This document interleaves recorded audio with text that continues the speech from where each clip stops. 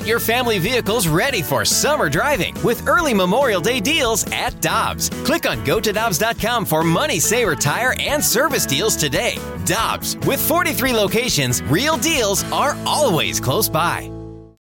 You ready? Showtime. On May 3rd, summer starts with The Fall Guy. Let's do it later. Let's drink a spicy margarita. Make some bad decisions. Yes! Audiences are falling in love with the most entertaining film of the year. Fall Guy. Fall Guy? Fall Guy. That's what the poster said. See Ryan Gosling and Emily Blunt in the movie critics say exists to make you happy. Trying to make it out? Nope. Because I don't either. It's not what I'm into right now. What are you into? Talking. Yeah. The Fall Guy. Only in theaters May 3rd. Rated PG-13.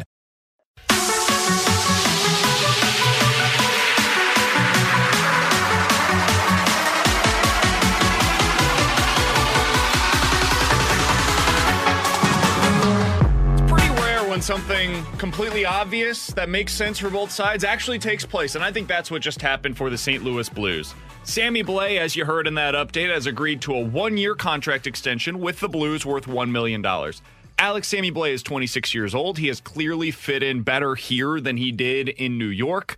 I think this is a great signing by the Blues, and it makes all the sense in the world for both sides to get this done now. Don't worry about it in the offseason. Let's just go ahead and hammer out a contract extension right now. He allows the Blues the benefit of time. Whether he's a third or a fourth line player for you next year, he brings some of that grit. He does bring size, and he brings experience to your lineup. I like it. I think it makes a lot of sense for them. Love it. I think this is the identity that Doug Armstrong said. He fits into the age frame, and it's the identity that Craig Berube wants from his bottom six forwards. Sammy Blais got offense. Sammy Blais got physicality, and now he's a little bit of a veteran, which is good to have in a locker room where you could potentially have younger players. So 1 year, $1 million, perfect. It's $1 million, not a whole lot of risk here, and he's a really solid player to keep around. And that is the backdrop to the conversation we're about to have with Joey Vitale, Blues analyst for 101 ESPN. He joins us now via the Brown and Crouppen Celebrity Line. Joey, we appreciate the time as always, my friend. How you doing today?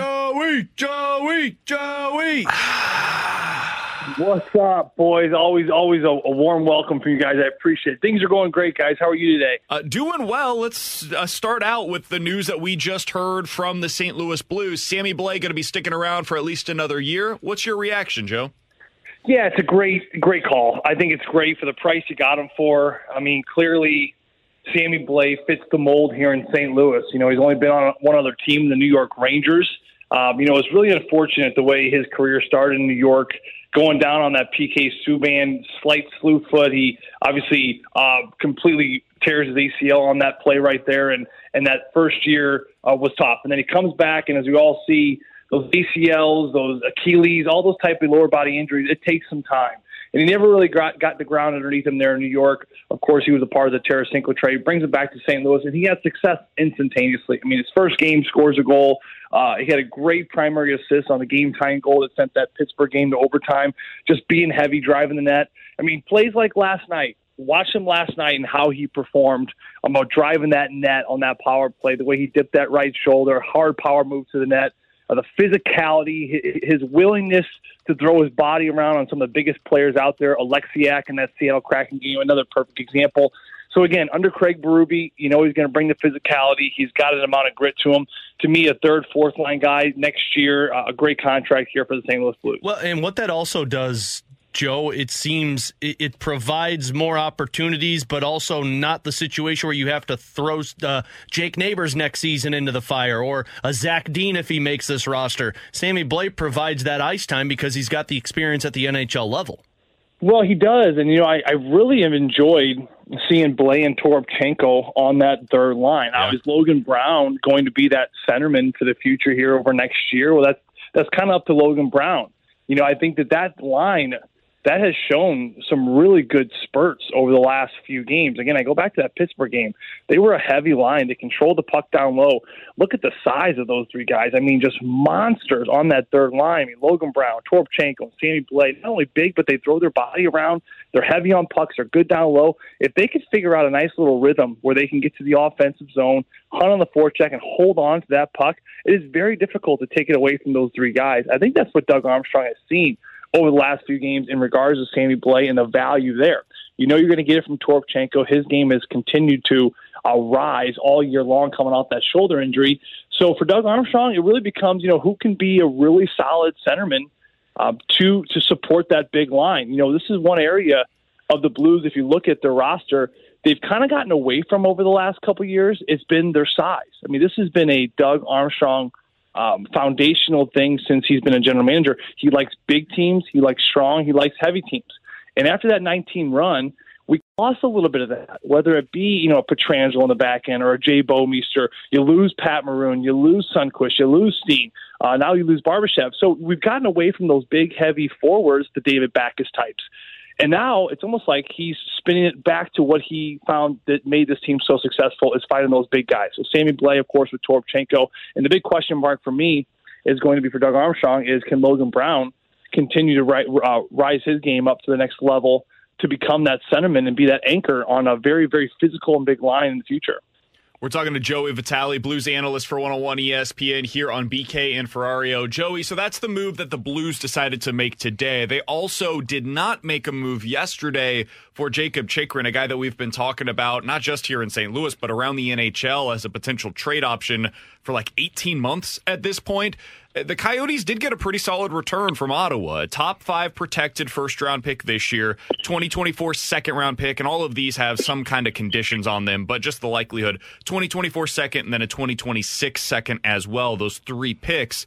When you saw the return that Arizona was able to get, what was your reaction with the Blues in the back of your mind and what they potentially could have offered, Joe?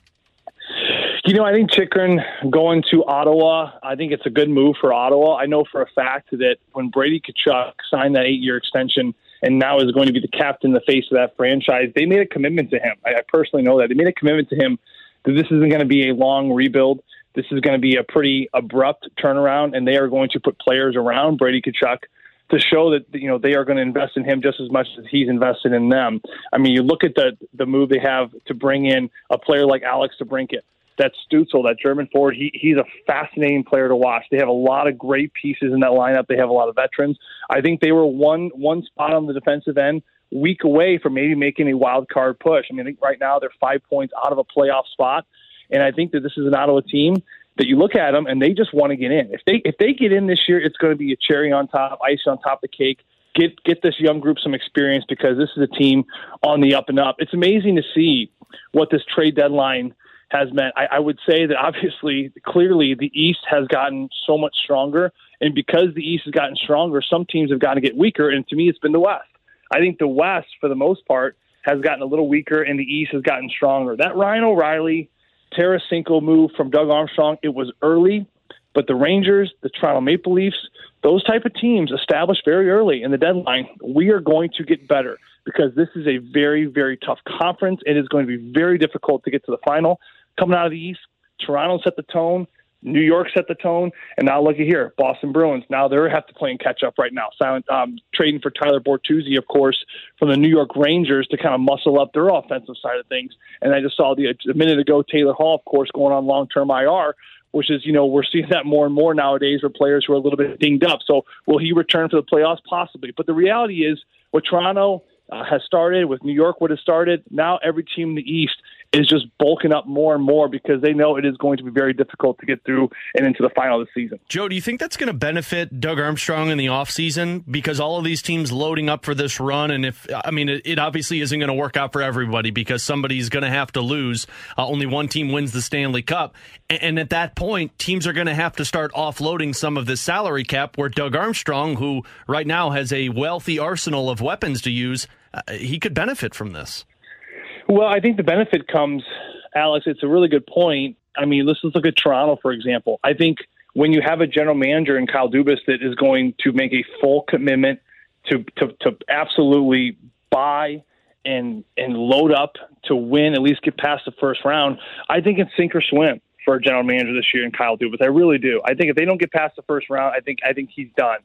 So what kind of trickle effect will that have on the Toronto Maple Leafs? Well, you have a new GM come in. Maybe he sees his team going in a different direction, and then you lose a couple players here and there. Maybe it's a Nylander on the move, for example, as one of their core pieces to free up some calorie space.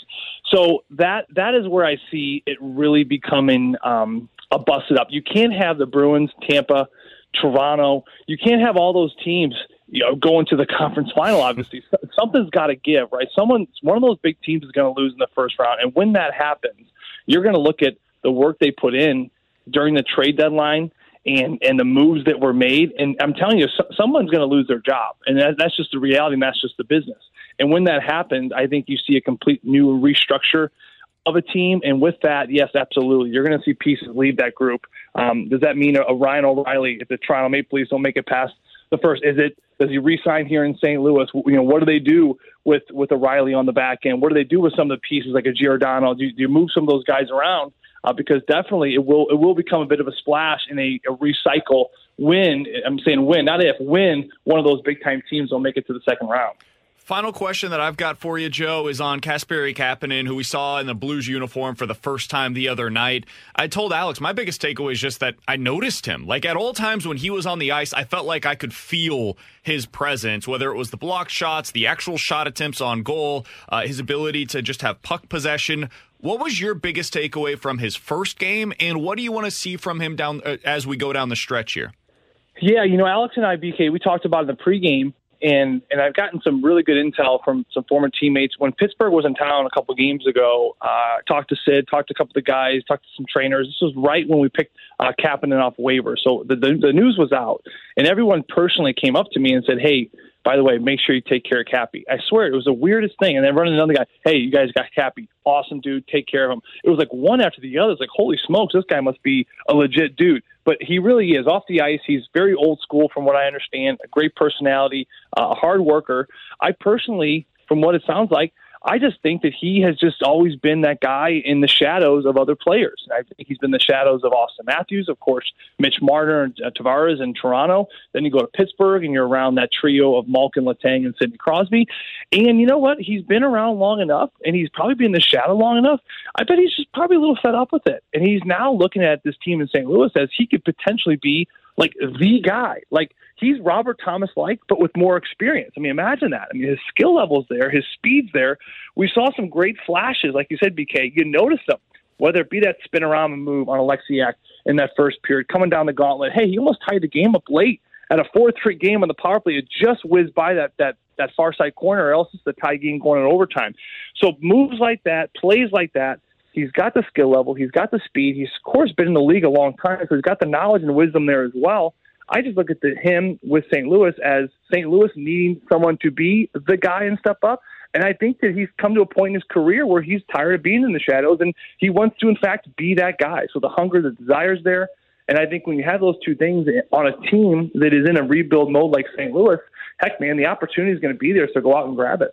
Joe, appreciate the time as always, man. Looking forward to hearing you on pregame coverage with Alex starting at 8:30 tonight. You and Curbs have the call for Blues versus Sharks starting at 9:30. We'll look forward to listening to you guys tonight on 101 ESPN. We'll talk with you again next week.